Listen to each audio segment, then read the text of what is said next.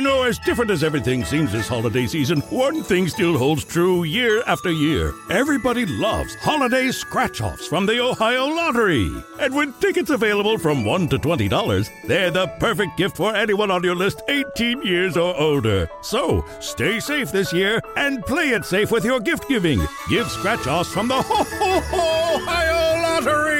Lottery players are subject to Ohio laws and commission regulations. Please play responsibly. Donato's just didn't add bacon to their pizzas. They added bacon to their bacon. Canadian bacon and hardwood smoked bacon. Or Canadian bacon and Chipotle seasoned bacon. Get $2 off a large bacon duo or any large pizza. Use promo code 2. Donato's. Every piece is important.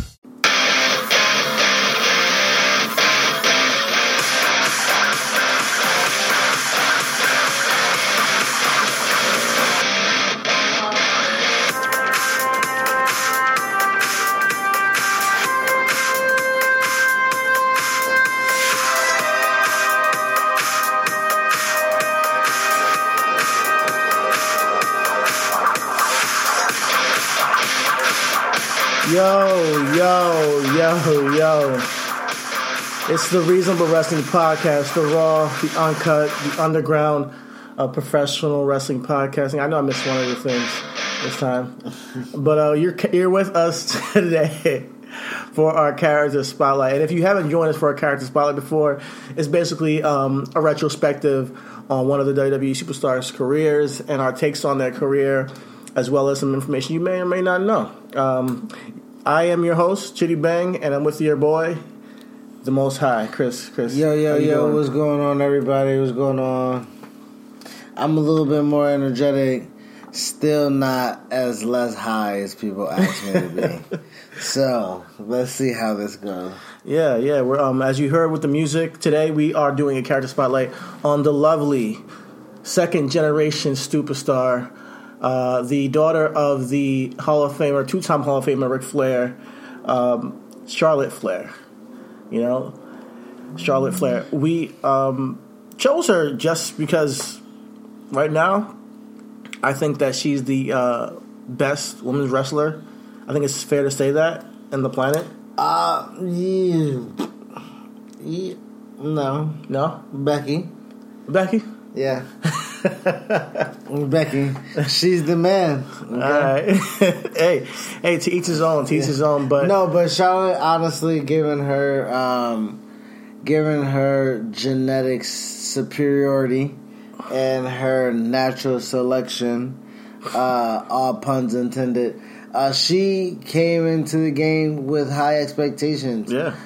So for her to not so much even exceed those, you know what I mean? She has placed herself in the realm and the rarefied air of living up to the expectations of her dad, his legacy, and be able to sustain her own. So, yeah, it's and let's get right back. Let's get right into it because prior to joining the WWE, she was an alumni of North Carolina State.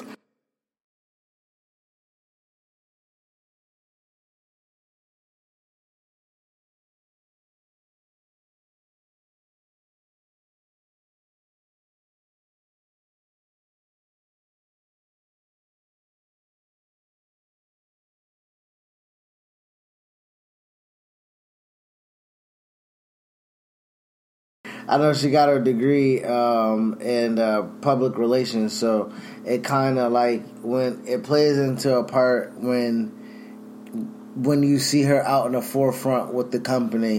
You know, she's there as a face, and it's good that she's able to utilize her degree. So I kind of see her as like an ambassador, absolutely, for the company. She might be in a prominent role soon, later on in her career. Absolutely. Before her debut in NXT, unfortunately, she had a lot of tragedy with her brother passing away through a drug overdose that I think has impacted her career and makes her drive to succeed that much more intense. She's doing it for a purpose, you know. So that happened, I think, in March 2013, and just, I think, 4 months later, she's debuting on NXT after that tragic losing a loved one like that. Rest in peace, Reed. But yeah, her first match on NXT was against Bayley, and she came out. Ric Flair introduced her while putting over NXT. I saw, and she was a dirty blonde. She came out. She's generic. She didn't come out with any Ric Flair music at the time. It was just some generic music. She seemed kind of nervous, but her in-ring stuff was sharp and quick. Her and Bayley put on a good show, and it's just like she was still Ashley. I don't necessarily see that. I mean, when I saw a wrestler that was being groomed. I didn't necessarily take too much in depth of that. I didn't, you know what I mean. I didn't know of Ashley. I didn't, you know what I mean. I didn't know of that. I just what I saw was, okay, this may be the dawn of something great. Mm-hmm. Or okay, the floor was good because there's so many. Yeah, the floor was good. Like, she came in strong in terms of her in-ring work.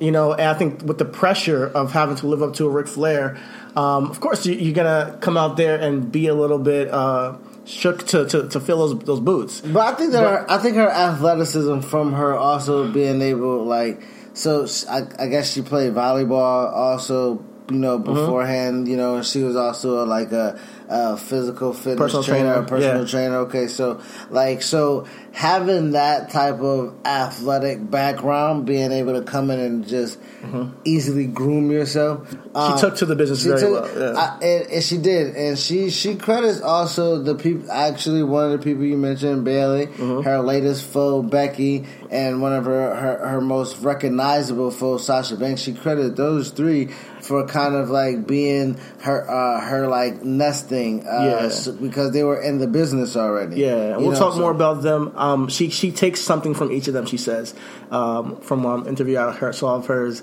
Not to mention there was Dusty in the NXT Performance Center, and there was Sarah Amato, who came at the right time, who I think that Charlotte had a really strong relationship with, who groomed her, and she had she's a sponge. It seems like she can take things in, and she can just works on getting better. When in NXT, as you mentioned, Bayley and her had their first match, but they became a tag team, and they went on to feud against Summer Rae and Sasha Banks, who were at the time this group called BFFs, Beautiful Fierce Females, I think. Yeah. So that was interesting way to start her career, but I guess they always saw her as a heel because she, not too long after, she turned on Bayley. I mean, honestly, if your dad is Ric Flair, then you're a heel. You were born with heel sperm. That's one way to put it. But honestly, even her character now, we don't want to jump too far in, but her, like I said, her latest feud with Becky, it's a forced turn. You know what I mean? Because we just want the best character presented to us, and the best character that she can portray is a heel character. Yeah, but yeah, it's true, and I think that's her ceiling. Like I say with some people, her ceiling is higher as a heel. That's who she naturally fits. I think that's where she naturally fits. And in a tag team match against Summer Rae and Sasha Banks, she slapped the shit out of Bayley. Later on, hit her with a natural selection and joined them as the third member of BFFs. Excuse me. So that was, the first taste of heel Charlotte. I think she gets injured after that, though, for about 2 months. And then she returned back as Ray and Banks' valet for a brief moment. Summer gets called up in that meantime. Yeah. And Charlotte begins to tag with Sasha a bit. Of course, Summer Rae gets called up. She was blonde and breathing. So, hey, who's that? Who's that? She's blonde. Hey, is that fresh air in her? Is that new air that she breathes every day? Okay, call her up. I want her. Yep. So Summer Rae got caught up. Because we have this thing on the podcast where If you're blonde and you're breathing, you're going to get called to WWE. They're going to do something with you. However, I think Charlotte transcends that because she's blonde, breathing, and she can back it up. She has all the assets. She's not just some blonde chick that comes in and is getting pushed with less talent than certain people who are workers. She's a worker. She can talk on the mic. She's well-rounded. She's pretty much the perfect model for a female wrestler if you were to create one, you know? I think honestly, when it comes to, and also not so much with that, like again, you know, highlight the outside of who she is as a character, what she brings.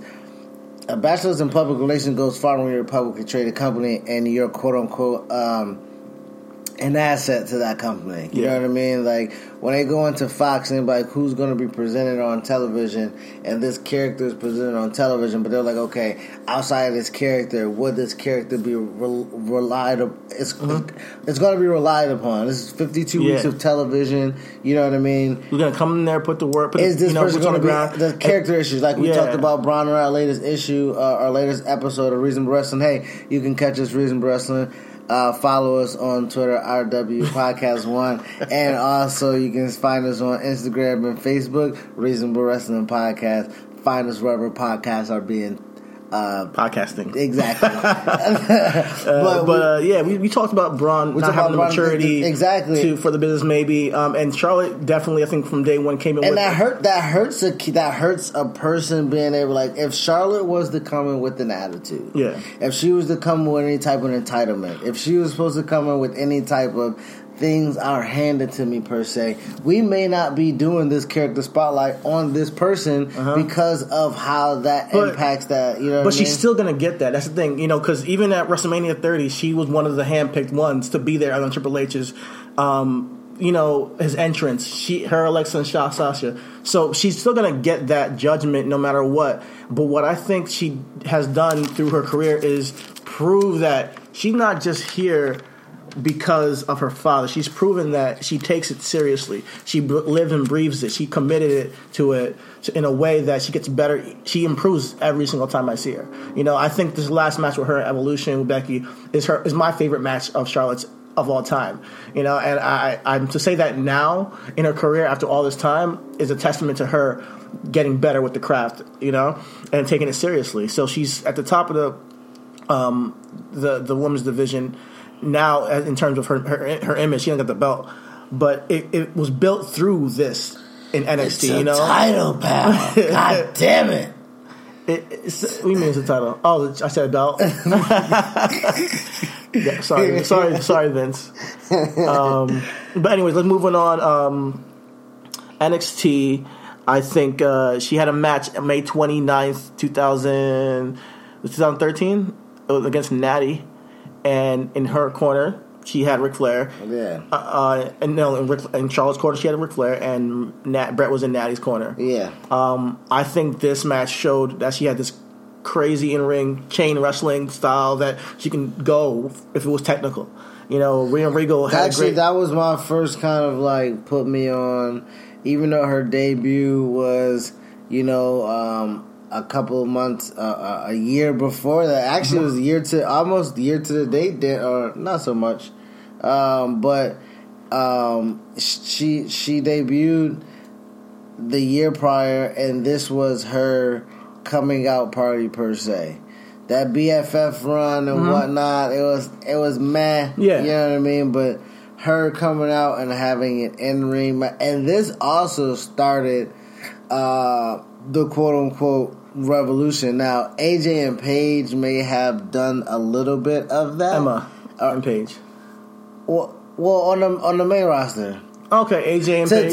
For the masses per se. Because I mean? I remember, because this is the second takeover. Yeah. Charlotte said that she came out with Natalya, and they said they wanted to be better than Emma and Paige, and that's why I bring them up. Because she specifically wanted to be better than that match. Emma and Paige was a good match, but Paige going up for the main roster and being springboarded up there and then showing her talents against Nikki and AJ Lee and stuff like that. That's was like, okay, women go. And then you like, where Paige come from? NXT. So you're like, okay, is there more women down there? You go down there, you say, oh, that's Ric Flair's daughter. Oh, who's this? The Boss. You know what I mean? Who's this lovable character with the flaily, waving hands? Two men. So you're kind of like intrigued with the characters, and then when they work, you're like, holy shit, they can work. And then you see Natalya comes down there. Now you know of Natalya, and Natalya goes down there. She wants to work with Charlotte, and then this is the match that they produce, and I think it was very technically sound. Rick and Brett not playing. I think Ric Flair was crazy. He's over there wooing the entire match, damn near getting in the ring in the middle of the match. Rick was so ad-libbing, dog. He was so ad-libbing. And the thing is like people in the truck are telling the commentators like, hey, just go with it, man. We don't know what's going on either, but just go with it. And also they're relaying to the camera guys like, if you take that motherfucking camera off him, I'll kill you. But it was a great match. Beat for beat, they were on in sync. Kern Natty, William Regal had a great call calling this match a human chess match. You know, it was just great. Mind you, I'll be remiss to say this was for the Women's Championship. It was the finals of a tournament for the vacant Women's Championship after Paige dropped it to go to the main roster. And Charlotte won. You know, she won the match. She got a huge pop, almost turning face in that pop because people were cheering for her. You know, but she didn't officially turn face. You gotta think about it like that. Rick is crying. She's crying. That's a moment. You know what I mean? Like, that's a legit moment. We did mention the unfortunate passing, and that was actually that was his dream. That was his dream to be winning the championship in WWE. He wanted to be. He wanted to follow Rick's footsteps. That was never Charlotte. BKA Ashley, you know what I mean? Like, that was never her path. So for her to kind of literally pick that baggage up and run with that pack on her back, you know what I mean?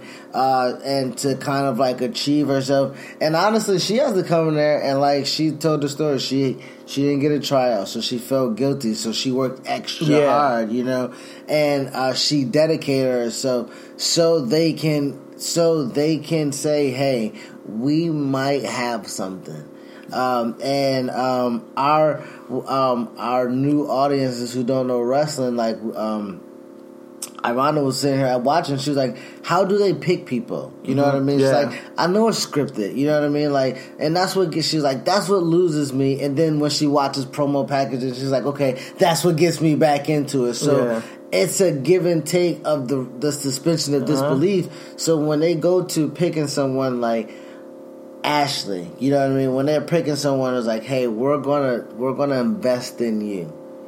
And you know, to see that she dedicates herself to the craft. It kind of is the reason. It's the reason why we're doing the character spotlight. Of course, it's the reason why we're doing it. And this is just her first major title. Major title win. So we're like, holy shit! Okay, we're in for a ride. It was a great match. You never know. You know what's going to happen tomorrow in the industry. You don't know what if you're going to be. We didn't know Charlotte's going to be what Charlotte was going to be at this moment, but it was a great match. We do know that the potential was there. And before I miss this point, because I'm high and I may forget it, so I'm gonna say it right now and maybe bring it up later. But when you see Charlotte kind of getting the nudge, and you kind of look on the main roster and you saw Roman getting the nudge, it's around the same kind of like the same time frame. Charlotte's a little bit more palatable than Roman, unfortunately, because of, even though she has the quote unquote stigma of having things given to her and stuff like that, it was allowed for her to kind of work for it. Not saying Roman didn't work for it, but you know what I mean. It's a little bit more palatable to the audience. The digestive, and we'll talk more about why exactly. But her accepting her reigns as champion and being on top it's way more easily accepting knowing that she's about to be forced down our throats is a little bit more digestible when you see how it's given to us. Yeah. How it's fed to us. Charlotte was fed to us really, really well. Like you said, we're going to get through her ebbs and flows of her career. But like the way she was given to us versus Roman, it makes their parallel a little bit different. You know what I mean? So moving on, she had her feud with Bayley, and it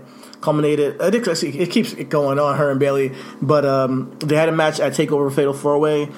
Through this field, I think Bayley grew as a sympathetic character, which Charlotte she has an amazing knack for making somebody feel like nothing, and that she's so much more superior.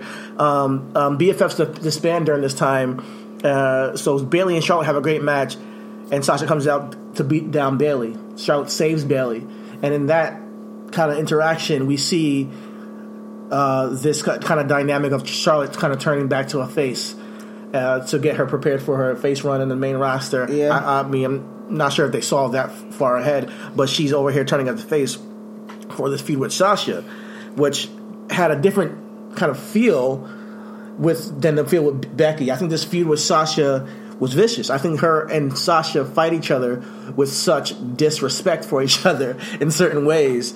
That's the contrast of her and a Bayley fight. Her and Sasha go out there to make each other look bad almost while beating them up to make a statement.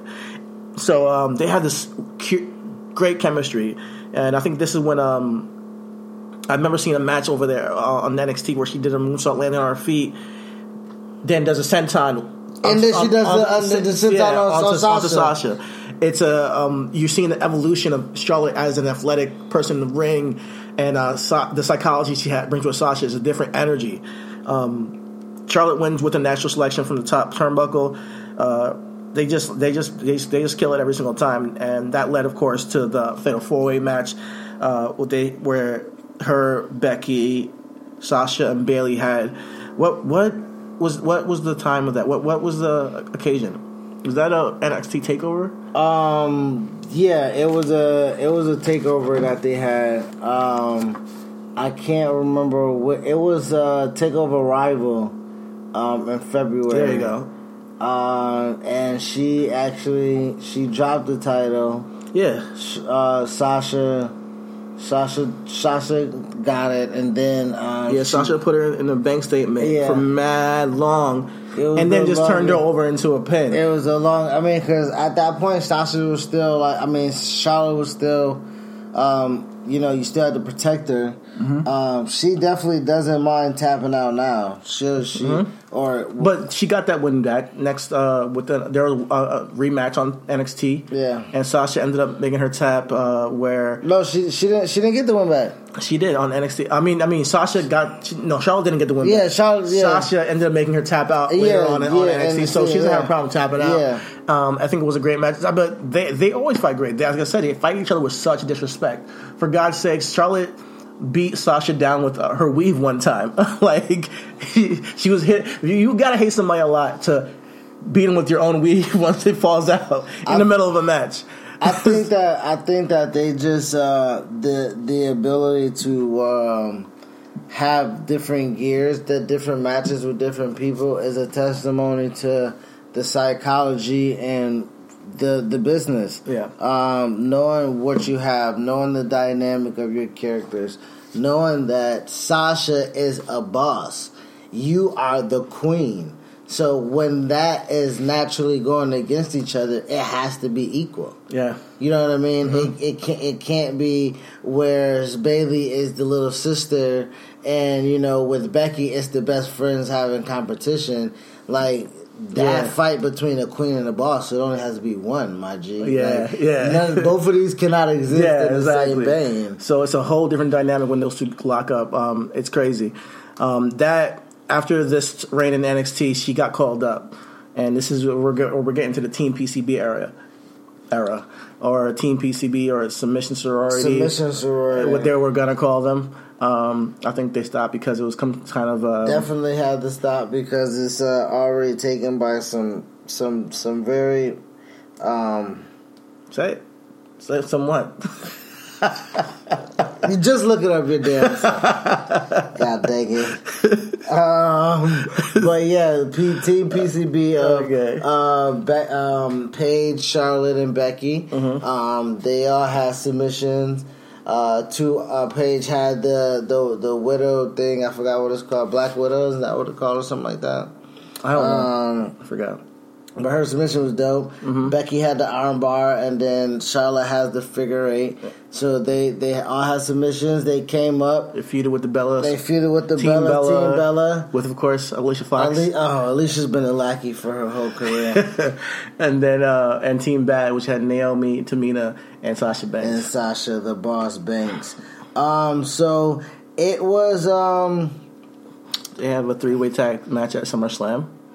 It was. What do you think about Team PCB? Did that whet your palate at all? No, it didn't. I mean, that revolution was the beginning of that revolution. I'm like, okay, you got to give me something more than that. Lukewarm. But it was a way. It was a way to introduce them. Of course. It was a way to introduce them. It was an injection of like some really good wrestlers to the women's roster to then put these matches on main roster so we can see it evolve. Well, if we're gonna do it, we gotta say her debut was at Battleground, and each team had a representer, and so it was Charlotte versus Becky versus Brie Bella in a triple threat. So that was her. That was SummerSlam? No, that was Battleground. Oh, Battleground. Battleground was her pay-per-view debut, and then the three teams did the 3-team elimination, and where a Charlotte team then won with Becky pinned Brie. So Charlotte was successful. Started her reign of being undefeated on pay-per-views really, really early. And then she gets into her feud with Nikki Bella. Yeah, she gets a feud with Nikki Bella with the they had a beat the clock challenge. And the winner of the big beat the clock challenge was going to meet Nikki Bella at a Night of Champions, I think it was. And Charlotte won. Charlotte won the beat the clock challenge, and then Charlotte won the title. Charlotte won her very first title, the Divas Championship. She is the last ever Divas champion of all time. She won at Night of Champions, right? She won at Night of Champions. September 20th, 2015. She beat Nikki Bella. Same night that Sting dies. Seth Rollins, you killed Sting, fam. If y'all don't, has anybody seen Sting since 2015? I mean, he wasn't all of fame. That's about it. I mean, was it really him? I mean, he does wear a mask. Man, paint. So yeah, that night of Champions was the night that Sting died against Seth Rollins, but also was the night that Charlotte became the first ever and last ever. That was her first ever championship. Her first ever, yeah. And then she was the last ever Divas champion. Yeah, she ended Nikki's record long reign, which they actually had a match on Raw, and kind of, where she pinned the wrong person, Brie Bella. And then that extended the feud to Night of Champions, where she took the belt and ended Nikki's, longest Divas Championship reign. And she became champion, so they put the strap on her, And I think at this point, the fans kind of solved this as a way of them starting this whole, she's entitled kind of thing. So it's already given this vibe of they're giving her the strap because she's entitled. And it's setting her up for a turn down the line. But she goes on to a feud with Paige, who turns on PCB. And she cuts scathing promos on Charlotte all through the fall. And to the extent of bringing up even Reed's passing, it was an interesting way to have Charlotte connect with the fans, I think. But also, this was her first test to see if she can hold the mic and the spotlight against somebody like Paige, who has done it before. I think honestly, it was her first test. And it was an opportunity to see if they can establish emotional ethos with the crowd. Once I'm not sure if it worked because I think that Paige calling her out for nepotism all the time and calling her family out, it was cool, but for the fans that are, like legitimate wrestling fans, I think they still see it as, oh, well, of course she's here because, at this point still, they don't see it as she earned it yet. Well, I mean, at this time, you just have to, if you're a wrestling fan, yes, you do have your worries, but you do have to let it play out. But yeah, the feud was great. Paige, I think, works. She's a great worker. Her and Charlotte both have a lineage of families in wrestling. It was a way to introduce her that I think was legit. But going forth, Charlotte gradually turns heel, which I thought was great. It's her kind of being influenced by Ric Flair and him being her valet, coming out and influencing her in the ways of playing the game dirty to keep the title on herself, and staying on top is harder than keeping it. And through her title reign, she takes attributes from Ric's dirty life and dirty career to stay on top and attribute which is natural. It's natural. So that was attributed to them knowing what they wanted. They was like, okay, let's see. It's almost what they didn't do for Roman, per se. Yeah, you know what I mean. Like they didn't get the opportunity with their stubbornness because it was like, okay, it's easier for it to be played for her to be a heel because we have Rick to fall back on. Yeah, of course. So it was again fed to us, and we was like, okay, let's see it. And then when she turns on Becky, because Becky wants to have, friendly competition. Again, this is what we're talking about. So she wrestles Becky, and it's best friends. They're best friends. They work out together. They have January 4th, 2016. Yep. And they have these type of matches to where it's one-upsmanship between friends. You know what I mean? Like if you're playing the game with a friend of yours, me and CT, like that's my homie, but when we play FIFA, I gotta bust his ass. When we play Madden, I gotta bust his ass, dog. Who's busting whose ass? Get out of here, dog. We can spark it up right now. Hey, you may have got me in FIFA because I don't know how to freaking shoot. But when it comes to Madden, oh man! But with them, you can tell. Yeah. You can tell that that's there. And that's that competitive nature, that competitive vibe with them. It's like just one-upsmanship the entire match, reversals on reversals. And it fits and it fit the narrative of what you're talking about with Rick, you know what I mean? Yeah. If Rick's saying, hey, being one-up, if this is already one-upsmanship, you ain't cheating, you ain't trying to win if you ain't cheating. Yeah. You know what I mean? So it played that narrative really well. Becky actually cheats to beat Charlotte on that Raw. And Charlotte is like, how dare she? But even though Rick tried to cheat earlier on, that's when, Charlotte just snaps and attacks Becky after the match, solidifying her heel turn. And we then get the reign of the true Charlotte. I think this is where Charlotte starts to really gain respect as a heel and make us really hate loving her, Moving forth, she had some more feuds. Or love hating her. Huh? Or make us love hating her. Oh, love hating her. Yeah. She has some more feuds going forth, but it all culminated in WrestleMania 32. Fast forward to that. I think that was the culmination of the women's revolution to date. It was in Dallas, Texas. Yeah, Dallas, WrestleMania 32. They were the promo. Their image of Charlotte, Sasha, and Becky centerpiece with Undertaker and Shane and Triple H and Roman Reigns flanking side of the arena. Honestly, that's the match you wanted to see. That's what that card was atrocious. That card was. They stole the show, though, and they stole the show. It was then when we have now what is the Raw Women's Championship, but it was just the Women's Championship at that time, and they were replacing the Divas Championship, and it was on fire when they unveiled that belt. Lita unveiled it. God damn it! It's a championship. Lita unveiled the championship at WrestleMania 32. I think it would look beautiful. It still looks great.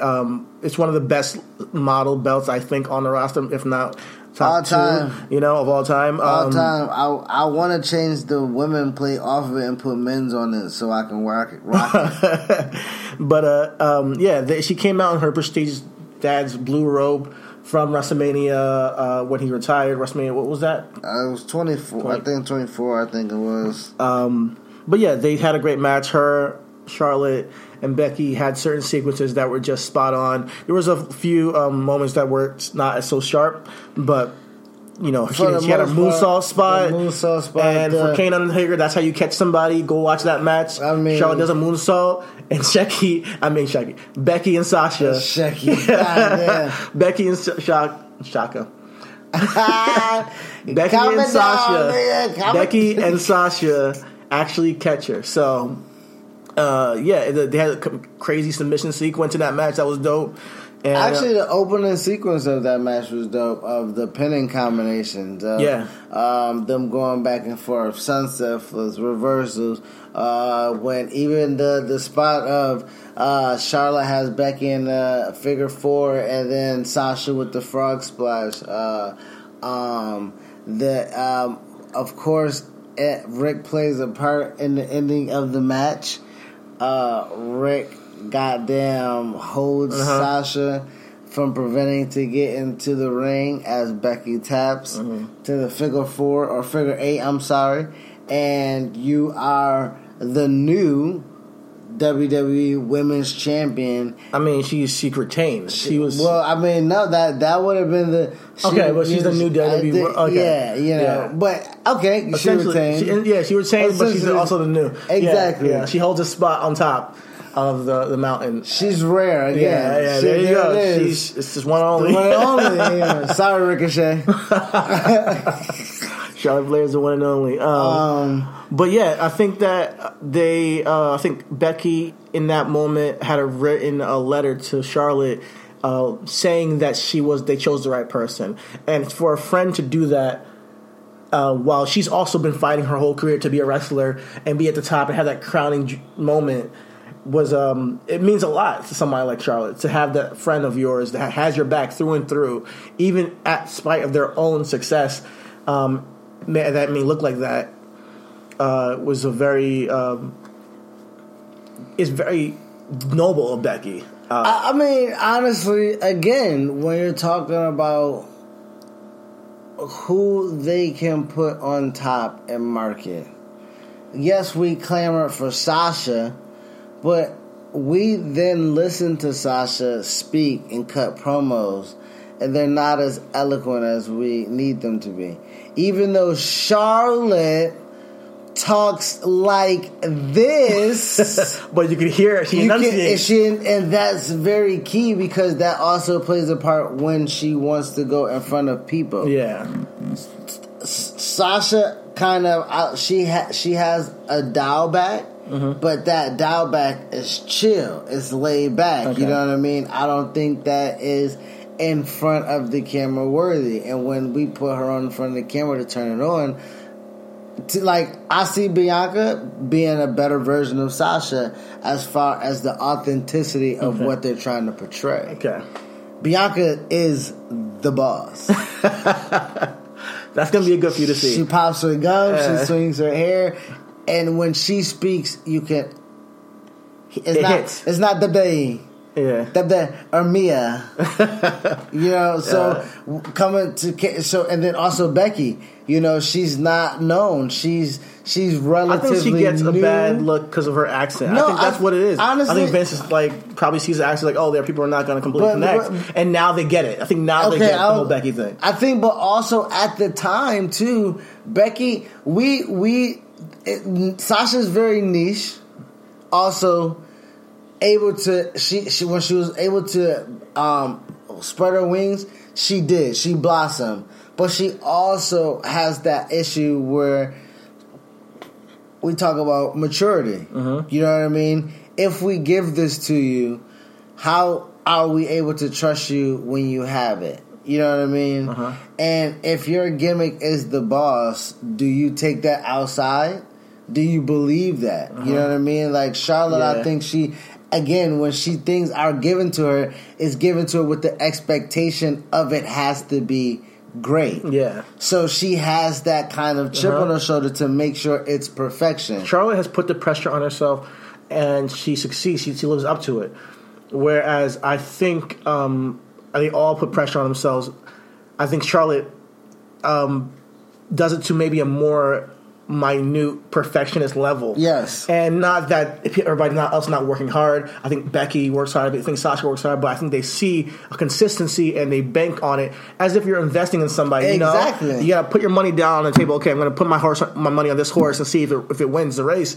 They have a higher chance of it succeeding with Charlotte, so they put that money on her. Exactly. You know? Exactly. And I definitely see that's how, and that is why you see the difference in battles when she has these, like when she has the battle with Natalya, you see it's a battle of kind of legacy. Okay, you know what I mean? Brett was very technical. Rick was considered the best. You know, so they carry that when they wrestle. They do. When Sasha has it with Charlotte, when they carry it to this feud. Charlotte wins the title at WrestleMania. She has the women's championship. She has a light feud with Natalya, and then she goes into the feud with Sasha. And that feud with Sasha in 2016 is the feud that, quote unquote, you say put them two on the map. I think that feud took them on to a new level. I think that feud took them to a new level. I think throughout 2016, I mean, she had Ric Flair, you know, at her side. I think what took her to the next level in terms of her character was letting go of Ric Flair. So after the Natalya feud, after WrestleMania, she went from being a student of the game to the teacher, where she acquired Dana Brooke under her wing, and then she disbanded from Rick. I think that changed her in terms of her character in the ring, though, and getting that credibility as a legendary person who's going to go out there and put on legendary matches, remarkable. You know, things that you're going to remember. You're going to remember that Sasha Hell in a Cell with Charlotte. It's the first one ever. And not to mention, they were the first woman to main event a pay-per-view. You know, They main event of Raw, you know. Me and you have kind of different ideologies of their title swappings. You know, you think it helps elevate the two. I think it necessarily it kind of could have been done another way to kind of written better. You know, we you know we're film guys, and you know, as far as how it was produced, how the story was told, it just could have been a better storytelling. But having, like I said, the queen and the boss, you know, Charlotte has the title and she loses it to Sasha on the Raw. And she's literally, before she taps out, she looks at Sasha and said, "You're never going to beat me." You know, the arrogance, the ego, and Sasha takes that, and that is the it's a venom to it. It's like this deep hatred. I don't know if it's not even hatred. They sort of respected it. I don't know if we can quote this, but we brought it up, and I'm gonna run with it. You said Charlotte, and if you didn't, Charlotte, correct us, but we're gonna quote you. You know what I mean? Charlotte says that Sasha's her Sting, Bayley's her Dusty, and Becky is her Steamboat. And if you look at how they are constructed in their matches, when you look at Rick and his feuds with Sting, you can see that Sting was supposed to be the guy in WCW. You know what I mean? Yeah. As Sasha is supposed to be leading the vision. She sells so much bleeping merch. Yeah, her fandom is crazy. Sasha is supposed to. We was painting our face like Sting. Sting was supposed to be the guy. And then you got girls putting on some the boss got the rings, and they sell her costume, I think, at Party City or something like that. Like, or you can buy the costume. Yeah. Sasha's marketable. Sasha's like, why aren't I in that spot? Because you have a flair. A flair is just going to be better than you, unfortunately. That's not fair to say. I know, but that is it. That is. Support for this podcast comes from Magic: The Gathering Arena. You know the name. Now play the original strategy card game for free in an immersive digital experience full of explosive action and rewarding challenges. New to Magic? No problem. MTG Arena gives you the tools to become a Magic master. Learn the basics at your own pace and unlock 15 decks just by playing. Download Magic: The Gathering Arena for free on your Mac or PC, available on the Epic Games Store. Two kinds of bacon and all kinds of delicious. Say hello to Donato's new Bacon Duo pizzas. Two pizzas, each with two kinds of bacon. Try the new Pepperoni Bacon Duo with pepperoni, Canadian bacon, and hardwood smoked bacon. And the Chipotle Bacon Duo with Canadian bacon and Chipotle seasoned bacon. Now get $2 off a large Bacon Duo or any large pizza. Use promo code 2. Donato's. Every piece is important.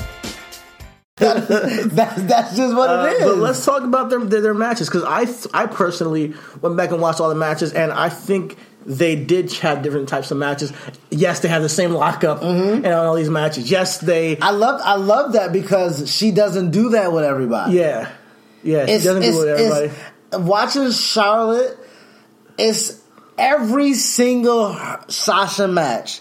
It's let's do a collar elbow tie up, and it's a test of strength. Yeah, and they just go at they're locking horns, as I like to say. Really, they legit lock horns. They lock horns. I'll let you get away with that. Yeah. They legit lock horns, and it comes off as aggressive in nature, but competitive, and just trying to be better. Not like I'm going to try to play a game and try to outsmart you in psychology. They just all right, you want to fight? We're going to fight each other, boom, and we're going to take it to each other right off the bat. They had July 25th. She dropped it to Sasha Banks, ending her 113 days on top as a champion. That led to Charlotte versus Sasha taking on its own new life at July 13th of Raw. I'm sorry, July 13th of Raw, or is it? Let's just fast forward to SummerSlam. Okay. Charlotte dropped Sasha from the top of the turnbuckle in that match. That was the match where so Sasha again has a point to prove when she wrestles Charlotte that she puts her body at unneeded risk. That Raw match where she does the dive and she scorpions herself. The bump that she takes in SummerSlam, like you just mentioned, the back body drop where she lands on the back of her neck. Even early in the match, she goes from a razor's edge from the top rope. Yeah, the Hurricane Run. Love the spot. Love it. It's fantastic. She so barely kills herself. Oh my gosh. And, just like an inch. Oh my god, she barely just breaks her neck. But the fact that also when it comes to them wrestling, Charlotte then always remembers that she's bigger. If you ever see the dynamic of their matches, they'll go for submissions or whatnot, but Charlotte punishes. I love it when Charlotte. Yeah. I love when Charlotte realizes that she is genetically and superior, and she takes that imposes on her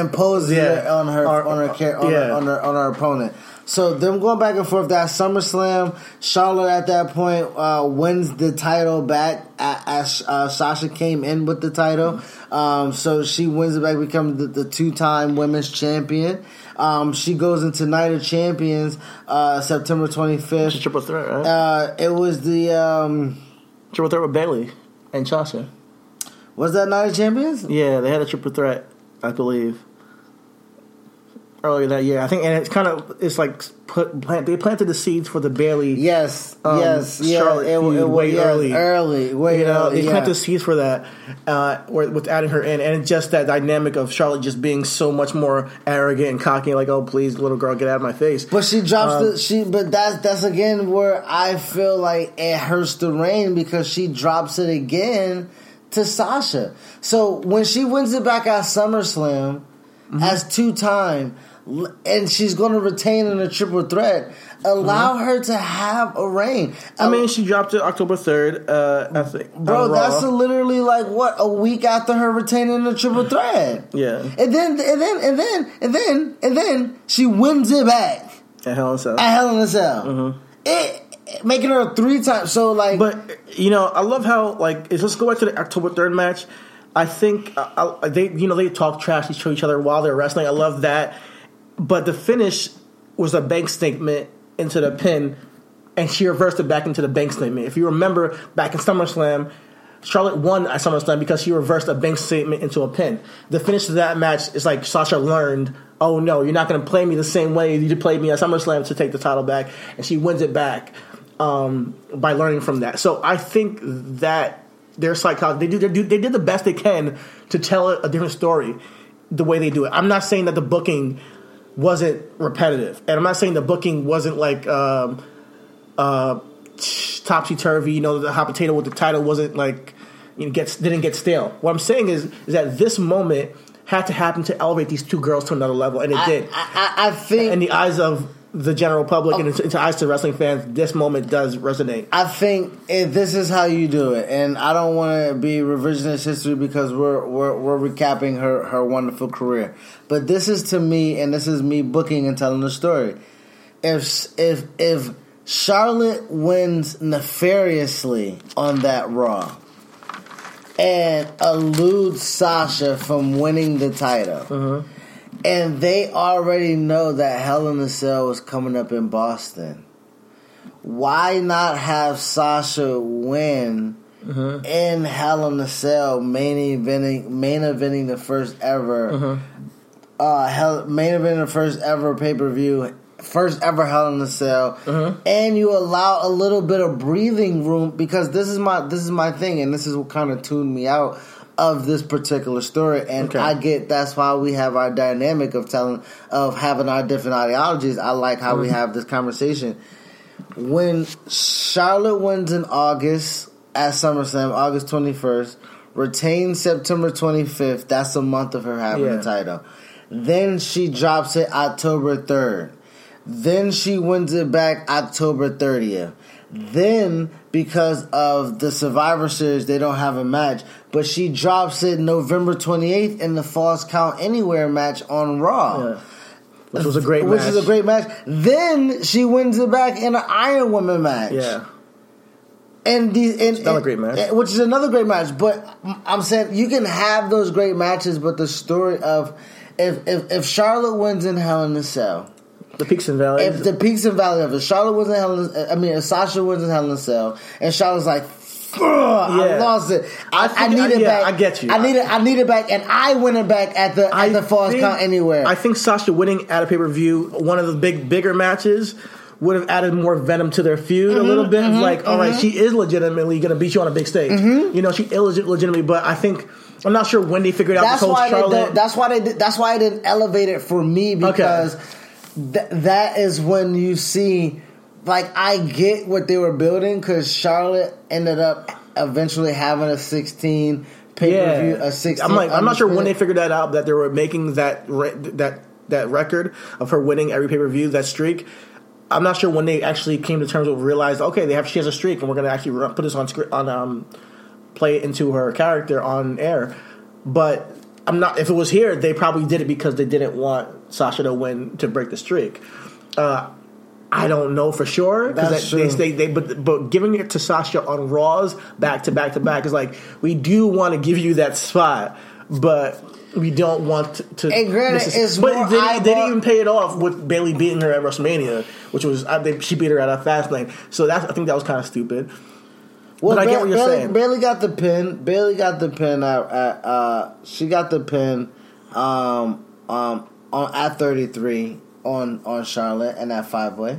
I know we're fast forwarding, but I know. What you're saying as far as they had the streak going until Fastlane. I think if they knew this was a streak, they should have waited until WrestleMania. It's just like they waited with Asuka, exactly. You know, but hey, you know, with her, just putting a pin on her and Sasha though, I think they have really great. I mean, they have really great. They had a really great dynamic. Their chemistry. Their chemistry. like we said, the Falls Count Anywhere match that they had was a highlight for them. That was a first ever, again, their main event in Raw. They had the 30-minute Iron Man match because I know we're not going to deep dive. And why are we still calling it an Iron Man match? Why can't we call it an Iron Woman match? Well, it was an Iron Woman match. Can I say that? I think it was an Iron Woman. It wasn't. They said Iron Man the entire time. They did the same thing with Sasha and Bayley.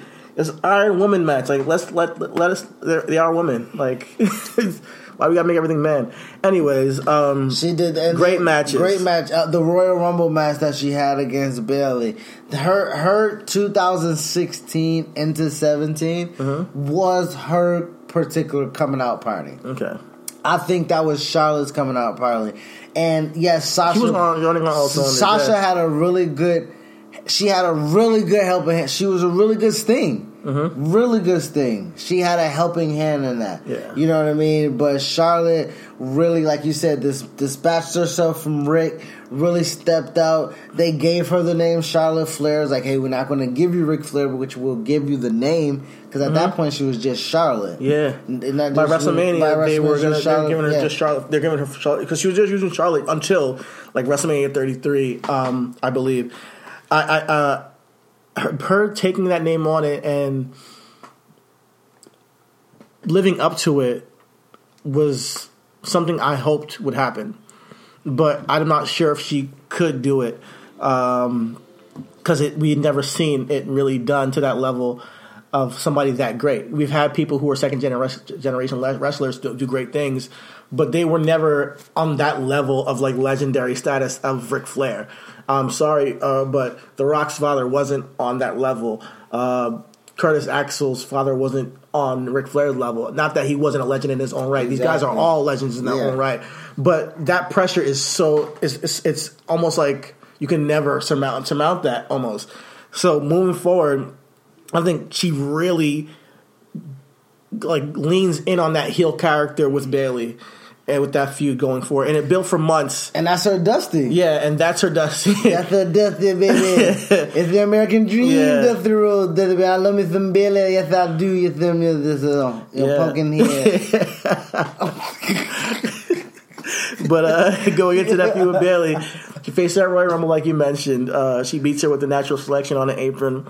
And it's just building Bayley as this ultimate underdog going to WrestleMania.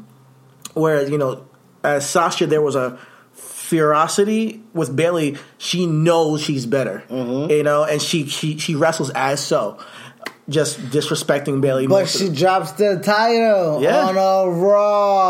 on a Raw, bro. Yeah. Crash TV, bro. Vince Russo, bro. Yeah, she wins it with an assist from Sasha Banks in Vegas on Raw. And, Bayley gets a huge pop. She's putting Bayley over in a phenomenal way. I think, it saves her with Sasha helping her out. But that moment and that pop, it was huge. Everybody wanted to see Bayley win it. I do think they should have postponed it to WrestleMania, though. Oh my gosh. Oh my gosh. Oh my gosh. Bro, she drops the title on a Raw, doesn't retain it at Fastlane, and then eats the pin at Mania, and then loses to Nia. Now, she does business on her way out because she's getting drafted to SmackDown at this time. But the elevation, man. Yeah. The elevation, and then you missed it. Getting the maximum bang for your buck, and then you missed the spot on. You missed it on Nia. Yeah, Nia goes now. Granted, if you want to break the streak, don't drop the title on Raw. Drop it at Fastlane. Charlotte's determined to get it at Mania. Nia goes over. That way, all 5 of your women that is in that match held that championship. That way, all 5 of them are elevated within that year. Nia doesn't get her title until a year after. It's blah. And the same thing they're going to do with Braun. It's going to be blah. You're kind of missing the boat because again, she's doing business. She's doing what she has to do to put her girls over, which is what a locker room leader does. But storyline goes, dropping on the Raw again. You were like, damn, well, if I'm you, bitch, I wouldn't even defend my title on Raw. The fuck? I get counted out, disqualified, something. God damn. You don't learn from your mistakes, nigga? Shit. You know what I mean? But like, she loses again on a Raw. She doesn't get it back on her fast lane, and then she eats the pin at Mania for Bayley retaining. Yeah. That doesn't make sense. It doesn't. Bayley retaining against Sasha, Charlotte, and Nia. I mean, they all jumped Nia immediately, got her out of there. It was elimination, by the way. Exactly. Then they got Sasha out there. I forgot how Sasha was taken out, but left it down to Charlotte and Bayley. And it wasn't like she just pinned her because it was elimination. I think that Bayley needed that WrestleMania moment. I think that she was the hottest thing going into WrestleMania. Not hottest thing in the company, but hottest like at a women's roster in terms of face. She was the hottest person at that moment.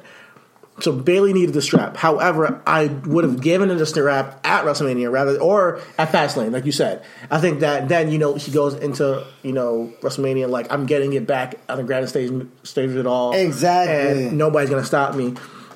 It's a better motivation than, you beat me back on that Raw way back when. I got to come back. She beat her. Or like you ended my streak of pay-per-views, know? She beat her on a Raw in February. Mania is in April. Like, I just wanted that streak to go to WrestleMania. That's why the streak should have went to WrestleMania, man. But anyways, like we said, she loses the title. Yeah. She puts over Bayley. Dusty, her Dusty's crown, and she gets her moment. Yeah. And then she puts over the monster Nia that we want to see a little bit more of a little later, please. Ooh, Nia's on Raw. Charlotte's on SmackDown. That's gonna be fire at Survivor Series. But they're not facing each other. They're going to be in a fight. In a fight-way. Okay, I'm thinking that she has a title. You're right. So that's going to be good. I like to see a little more of that. So then she gets drafted. She puts over Nia April 10th. By this time, SmackDown is back to back with Raw, and she shows up on SmackDown the very next night, April 11th, during the Super Shakeup, and she ended up going right into a feud with what was supposed to be a feud with Naomi that we wanted to see. Naomi was champion at that time. She had just won or retained her title in Orlando at 33 and was the champion. Yep. And Charlotte came over and was like, you know what I came here for, dog. You know what I mean? You already know. It's like a dude coming over a girl house at 3 a.m. Like, I'm sorry, but you know what I'm here for. Let's cut to the chase. You called me over here, you know what I mean? Like, let's cut to the fucking chase. So, but she didn't get a chance to because of the welcoming committee. Yeah. Again, Natalya just finds her way to Charlotte. It's like a goddamn magnet. Yeah. So it's Natalya. Throughout her entire career, Charlotte and Natty, they're like a magnet. You're right. They keep bouncing into each other every step of the way. They have the let's say the Riot Squad. No, it's the welcoming committee. The welcoming committee. And she went to kind of some feuds with them and Naomi against the welcoming committee, and Becky was a part of that as well. It was lukewarm, But here's the thing about SmackDown at that time. SmackDown at that time, all the women were getting love. Like everybody was getting love. All the women were getting love, but it wasn't. But Charlotte wasn't elevated above everybody. But it's cool because she got so many people over. It was like she was in the middle of everything. Yeah, it made the women's division. Also, the women's division a little bit. It was secondary. It was secondary, but because AJ and Dean at that point, and then Dolph and Miz at that point. It was very... But it was fluctuating. And you want to see what was going to happen. At least personally with me, I think the whole SmackDown Women's roster at that point could legitimately have a stake at the title in some way. Or it could have a match with Naomi that we would say, okay, all right, no, not bad. It wasn't like Becky and Naomi would be good. Her and Charlotte would be good. Her and Naomi and Natalya happened. Natalya got the title over her. They were legitimately...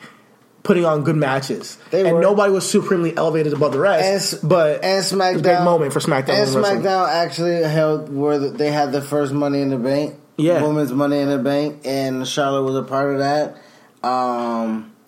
It was definitely entertaining. Yeah. they had back-to-back Money in the Bank matches because that's true. They had it on a Sunday and then they had it again on Tuesday because of Ellsworth winning it. Yeah. Great job, WWE.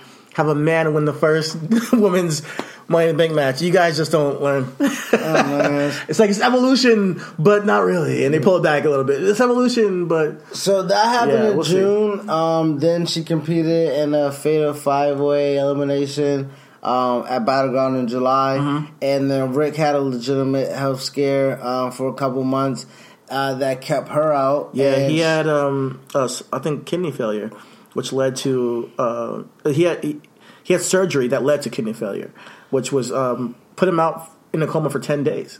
Crazy experience. So she obviously, like, I'm not gonna be on the road portraying my dad's daughter when I am my dad's daughter. He needs me there. So she was out until he got, well, and she came back and she was kind of gradually positioning herself back into the role. And she won the title against Natty in November. So from April really to November, it was, as you say, it was a melting pot. But it was really nothing of note for her, personally, character-wise, until she wins the title from Natty in November, and she wins that. It was a lumberjack. No, actually, she wins it on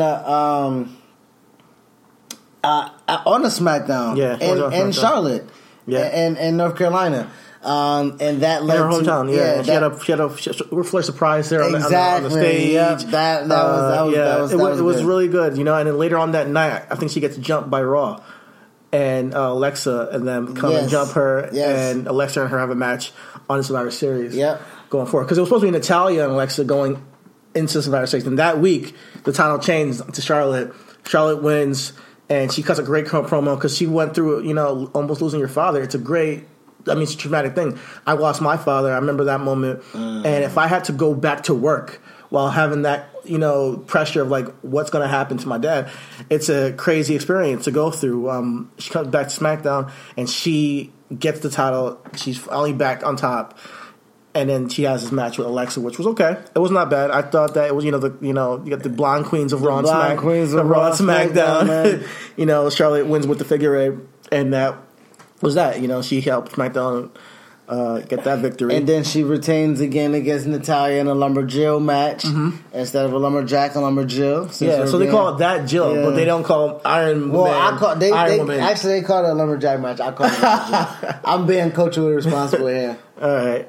So, at Fastlane, she goes into a feud with Ruby Riott, which I'm not a huge Ruby Riott fan, but I like her.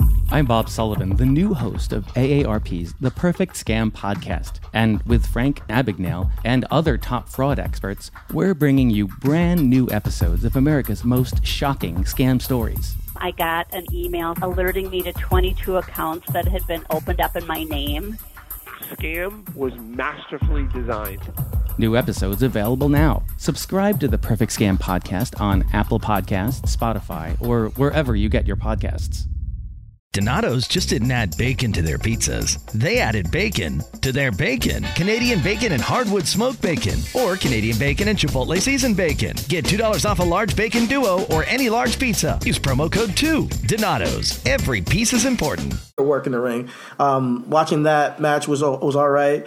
Ruby getting a little spot over there, and that's when Asuka shows up to challenge her at Fastlane. Because Asuka was Asuka won the Royal Rumble, and I was there at that WrestleMania match. What I can tell you was it was an electric atmosphere. Oh, really? I thought it was a great match. Asuka and Charlotte was so sorry not to bypass Ruby Riott, but you lost. And then, and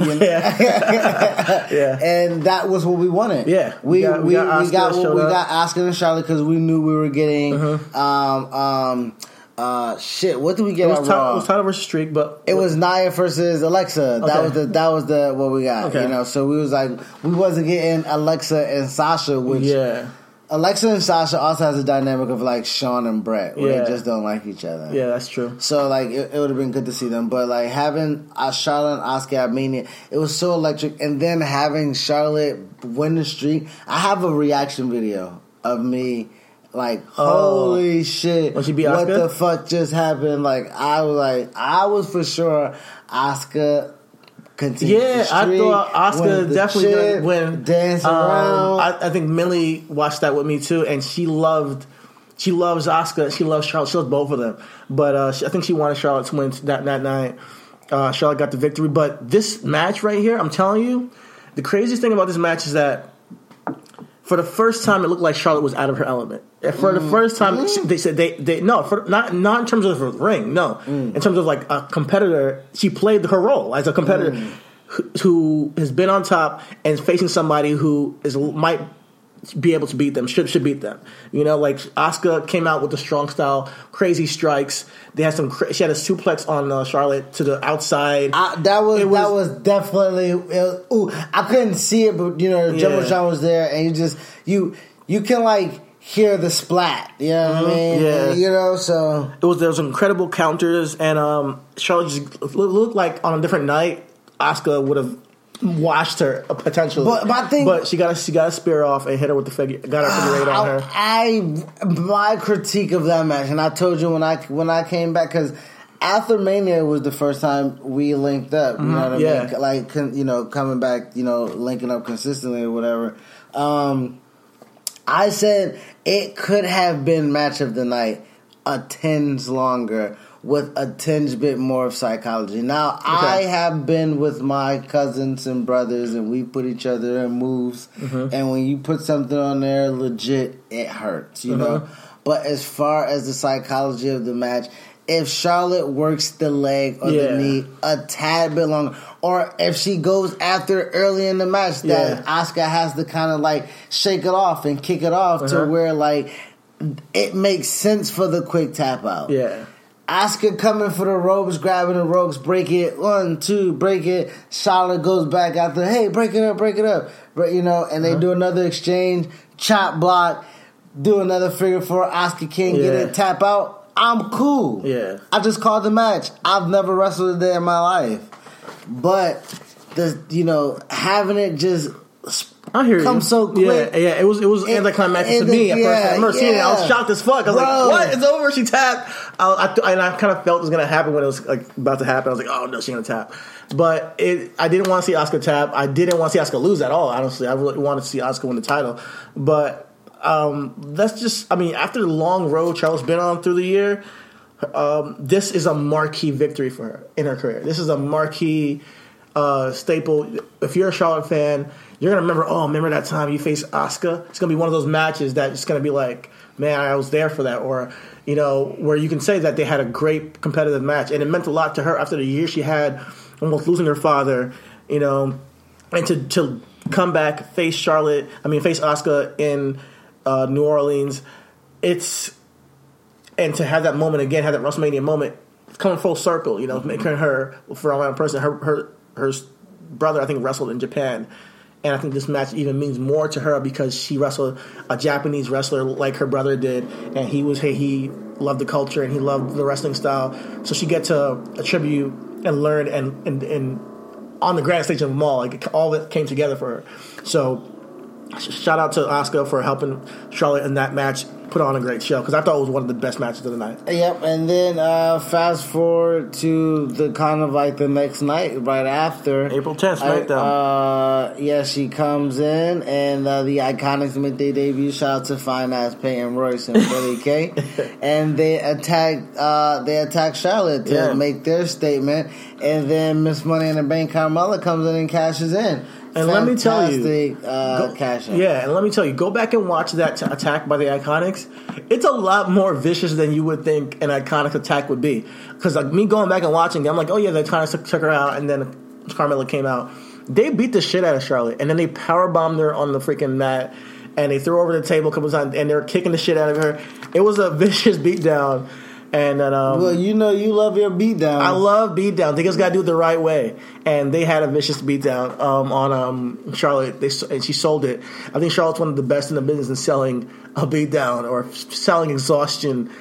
And Charlotte took her out with the kick, pinned her, got the belt.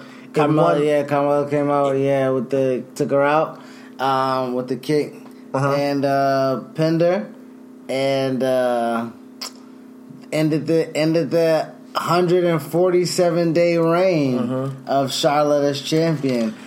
She tried to get it back. In at Backlash, and couldn't get it back. And that was her kind of being out the title picture for a while. Here's the thing. Charlotte at this point, she had that program with Asuka. It was a big deal. Now she uses that momentum to put over new talent immediately. To put over Iconics and put over Carmella immediately. It makes Carmella now, like, even though she's fell back, she still was able to have that moment. Just like, Chris Jericho can always say he beat The Rock and Stone Cold in one night. Yep. Carmella can always say, I beat Asuka and Charlotte twice. Like, she can always say that, even though no matter how nobody can take that, no matter what. She was champion, so she cannot take that. No one can take that away from Carmella.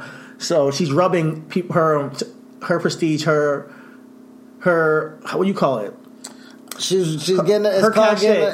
She's getting them over, and she uses her status to give them the rub. And I think that Charlotte's at a perfect point in her career right now where she's doing that, because her whole year this year after WrestleMania has been kind of like being great to put other people over and make them great, and that's what I appreciate about Charlotte, because she's willing to do that for the women's roster to make it a more well-rounded division, and the way that she does it, because she does it in such a not like she's like losing but winning, she legit lets them win.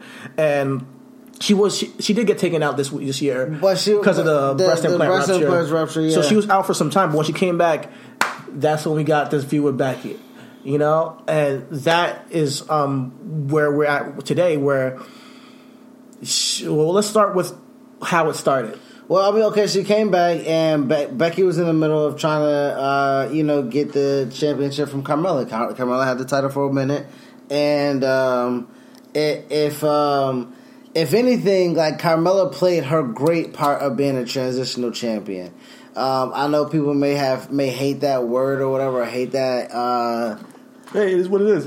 You know what I mean? But she played her a really good role. And it was there at SummerSlam where Charlotte kind of implemented herself of being in that match. Becky was going to gain her championship back. She had fought. She has not been in a championship reign or title picture and since for like 2 years. For like 2 years. And like Charlotte came back and stole her moment. Yeah, she came back and was like, "Oh, I'm back. My titties is right. I can wrestle. Come on, put me back in the title picture." And Becky's like, "No, bitch, no." And Charlotte was like, "Well, why not? Like, we're friends. Like, you know what I mean? Like, if you can beat her, beat me too." Yeah. And Becky's like, "Well, just let me beat her first, bitch, and then I'll beat you." You were happy from your WrestleMania. Exactly. So, and the dynamic of like Charlotte not paying attention to the nepotism. Yeah. You know what I mean? But really it's just like, well, this was my spot before I left anyway. Like, I was going to fight this bitch again if my titty ain't pop. You know what I mean? Like, you really the placeholder, bitch. You know what I mean? So, Becky and Charlotte having that, like, competition as friends. You know what I mean? And then it allows Becky to be like, I am tired of this bitch. Every time I'm somewhere, she's there. Then the camera switches off me. The pictures get stopped taking of me. The fans want to fucking woo all the goddamn time. They don't even like her. They want her to be a heel and you want to woo that? How you fucking do it, dumbass fans? Yeah. And then Becky snaps. Becky snaps, making Charlotte again a de facto babyface. And their constant back and forth of the title, it makes I like the dynamic of them playing hot potato with the title rather than her and Sasha because it didn't happen often, and now it seems like Becky gets to have her reign since she won twice in a row. Becky has surmounted Charlotte in a way that Sasha didn't. Like, she's put her like a stamp on her. Like, exactly, I am the man. This ain't it. Yeah. And I think that this is different than Sasha, also because Becky has this swagger that makes it so Charlotte is almost like almost out of her element in terms of her character. Exactly, because it's like making Charlotte uncomfortable. Bro, because Becky's turn after SummerSlam was legit like, oh, this bitch. And she pinned me. Yeah. She couldn't even have pinned Carmella. Yeah. She pinned me to become 2-time SmackDown Women's Champion. I haven't even been 2-time SmackDown Women's Champion. And in their first match, like they had was it what was the first match at? I think it was they had the match Hell in a Cell. The first match was at Hell in a Cell. When she beats her and she like DDTs her and rolls her into the pin. Yeah. That was a great match. That was an awesome match. I love that Becky won. She held the title in Charlotte's face, and just took it and bounced. But going forward to why we did this one, we're supposed to be doing it for Evolution. That match at Evolution with Becky was a whole different beast than their first match at Hell in a Cell. Yeah. It being a last woman standing match was great. It was a great point because they had that bitter feud. It made sense. Also, they delivered. They delivered in a way that I've never seen women deliver in a free-form, hardcore match. You gotta think about it. Also, that story too, like the story that leads into it. It's an emotional tie-in as also. Yeah. So you gotta think about it. Becky wins at Hell in a Cell. Then they fight at Super Showdown in Australia. That was a DQ, right? Yeah. So Charlotte's like, okay, bitch, all right, DQ. I don't want that win. They get another rematch on SmackDown. It's a double count out. Okay. So Charlotte's like, oh, this bitch is slipping through my motherfucking hands, nigga. You better give me this bitch, Daniel Bryan, or Paige at this time, because Daniel Bryan's back now. So, hey, Paige, listen, you're a diva. I know we'd had our battles. I need this bitch. And it's like, okay, cool. First ever all-women's pay-per-view, you, Becky, last woman standing match. Go for it. And like you said, them culminating themselves into this match, having that feud go to where it's at its wits end of physicality, of mentally, like, you know what I mean? Charlotte's like, listen, if I don't get it here after putting this woman down for 10, then I just don't need it. And she did. Yeah. And Becky was, like you said, how Sasha didn't, Becky did. And we said if Steamboat ever got that chance to do that against Flair, Steamboat would have been great because Steamboat was great. Yeah. You know what I mean? Like, Steamboat had the ability to be great, but Flair just always kept him under the foot. Yeah. And this Flair doesn't allow her Steamboat to do that. Yeah, this is Charlotte putting over the final of the Four Horsewomen. She's put over all four of them in matches, and dropped the title to all three of the. Not including herself. She didn't drop the title to herself, but she dropped it to Sasha. She dropped it to Bayley, and she dropped it to Becky. And in a way, she's always shared the spotlight, and I think that is a testament to her being such a great competitor and a great worker. Because I'm not sure how she is completely backstage, but from what I see, she comes off as a leader, a person who wants the best for all the women. Yeah, but she wants to lead a charge with it, which is what you should be doing. One day she wants to WrestleMania, main event WrestleMania, and I believe that's going to happen one day. Yeah, I think her and Ronda will possibly do it, and that goes into what we see in the future for Charlotte, kind of like wrapping up, her career as of what we know as to now. We do believe she will be on the Survivor Series team in SmackDown. Yeah, absolutely. But projecting going forward, I do think she will be a main eventer for WrestleMania. I think it will be her and Ronda. I think going forward, she'll be able to continue to put over new talent. Like, I can't wait to see her and Bianca Belair. It's going to be I can't wait to see that, too. That is going to be phenomenal. And I think Bianca, again, like I said, I don't mean to keep putting her over. I spoke of her earlier, but her physicality matched with Charlotte. Oh, my God. The military press, I mean... And then you have her Charlotte with her moonsault, and they're both athletic freaks. Exactly. So it's going to be such a freaking cool spectacle to see. I don't even think she's the most genetically superior athlete on the roster right now. I think Bianca got it. Oh, and so okay. I think that's going to be great to see them go forward. Like I said, I think even going past wrestling, her being an ambassador for wrestling as Rick has been. Yeah. I think for women wrestling, her opening up, going down to the PC and training and like her using her public relations degree again and being able to, as WWE continues to be public and to be global, I think she'll be able to use her name, her cachet, her abilities, her achievements, her accomplishments, and be able to, you know, be a brand ambassador. And lift up the younger woman. Of course. I think that this is in her blood.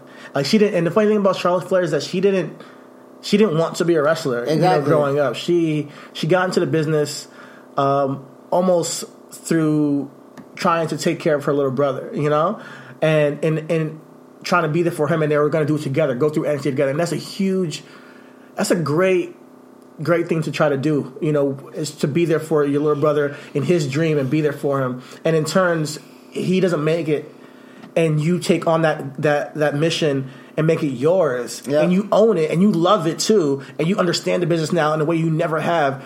It's a beautiful story.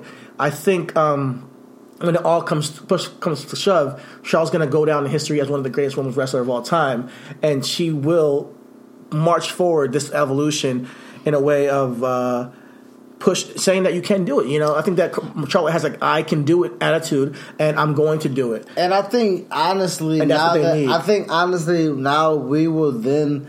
We're saying it now. You know what I mean? Because we're used to saying that as, you know, one of the best women wrestlers of all time.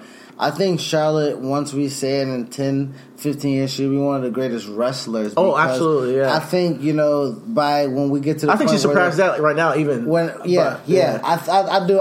You know, when she works and she in the right element with the right facials and the right dynamic and playing the right heel and imposing her will on something. Yeah. She is dominating. She's one of the best wrestlers of all time. Exactly. And why I said women's is because I think that I'm attached to the women's, of course, division, only because of the impact she's going to have on the future. Yeah, of course. The impact she's going to have is to make women feel like, hey, you can do it. Just take charge and permission of your own destiny. You are just as good as a man. And I know that there's like a bunch of women backstage with that mentality. And I'm just glad that you guys are taking the bulls by the horns and proving that, hey, look at Evolution. Like, look at Evolution. Like, just as good as any man show this year. I think that might be match of the year. And next year, you got to think about, they're going to capitalize on it.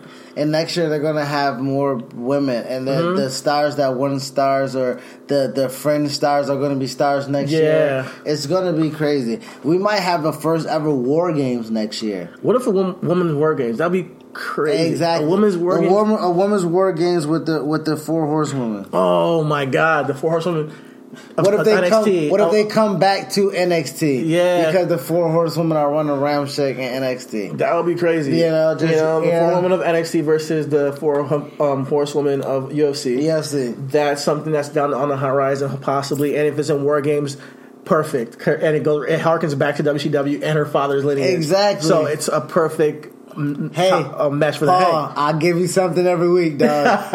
If you listen, holla at me, man. Hey, man, Dawn called me, and she said, because I'm not in Connecticut, so if you got anything in Florida, holla at me, man, for sure. My resume is on file, okay? Yeah. That's my quick, cheap plug to WWE. Yeah, and with that said, no, do you have anything, on the all serious note, you know, honestly, that is fantastic for, like, if they do listen to us, that would be a great kind of segue to bring it all full circle. The women's revolution started in NXT. If you had the Four Horsewomen of NXT come down there to somehow save NXT in an all women's War Games, of NXT. That would be fire. Yeah. But do you have anything of like going forward with Charlotte? Do you see anything, or would you? I'm not. I think we said everything. I think that her career is still being built as we do this character spotlight, and I think right now she already has sort of cemented herself as a Hall of Famer in my eyes. I mean, she's a champion 8 times now. There's no way she's not a Hall of Famer. First ever Divas, NXT, Raw, and SmackDown champion. Yeah, that's what. And the last ever, because the Divas titles never coming back. Yeah, never to see the light day again. But thank you, Charlotte, for your dedication. Thank you for your work. It's not going unnoticed. And keep doing your thing. Yes, we definitely do appreciate you. Also, again, if you would like to follow us on Twitter at RW1 Podcast, or I'm sorry, RW Podcast 1 on Twitter. We're on Instagram, Facebook, Reasonable Wrestling Podcast, and we're also wherever podcasts are podcasting with the same name, Reasonable Wrestling. Thank you guys for checking out this character spotlight of Charlotte. We'll see you guys we'll record on Wednesday, and you'll hear from us on Thursday. Yeah. Peace out. Take it easy.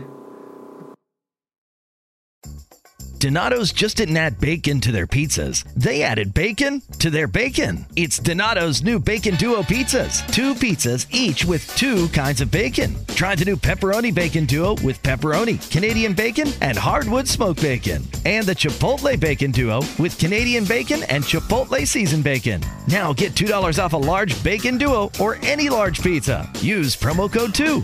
Donato's. Every piece is important. What you doing? Trying on glasses with Zenny's 3D virtual try-on. Wow, that's pretty cool. But those glasses kind of make you look like your Uncle Bob. Oh, not exactly the look I was going for. Okay, how about these clear glasses? Oh, or these round ones? Very on trend. I like both on you. You know, I also like these aviator sunglasses. Wait, are those the actual prices? I say get all of them. Seriously, why not, right? Oh, now I want new glasses. Zenni.com. Quality prescription glasses starting at $6.95.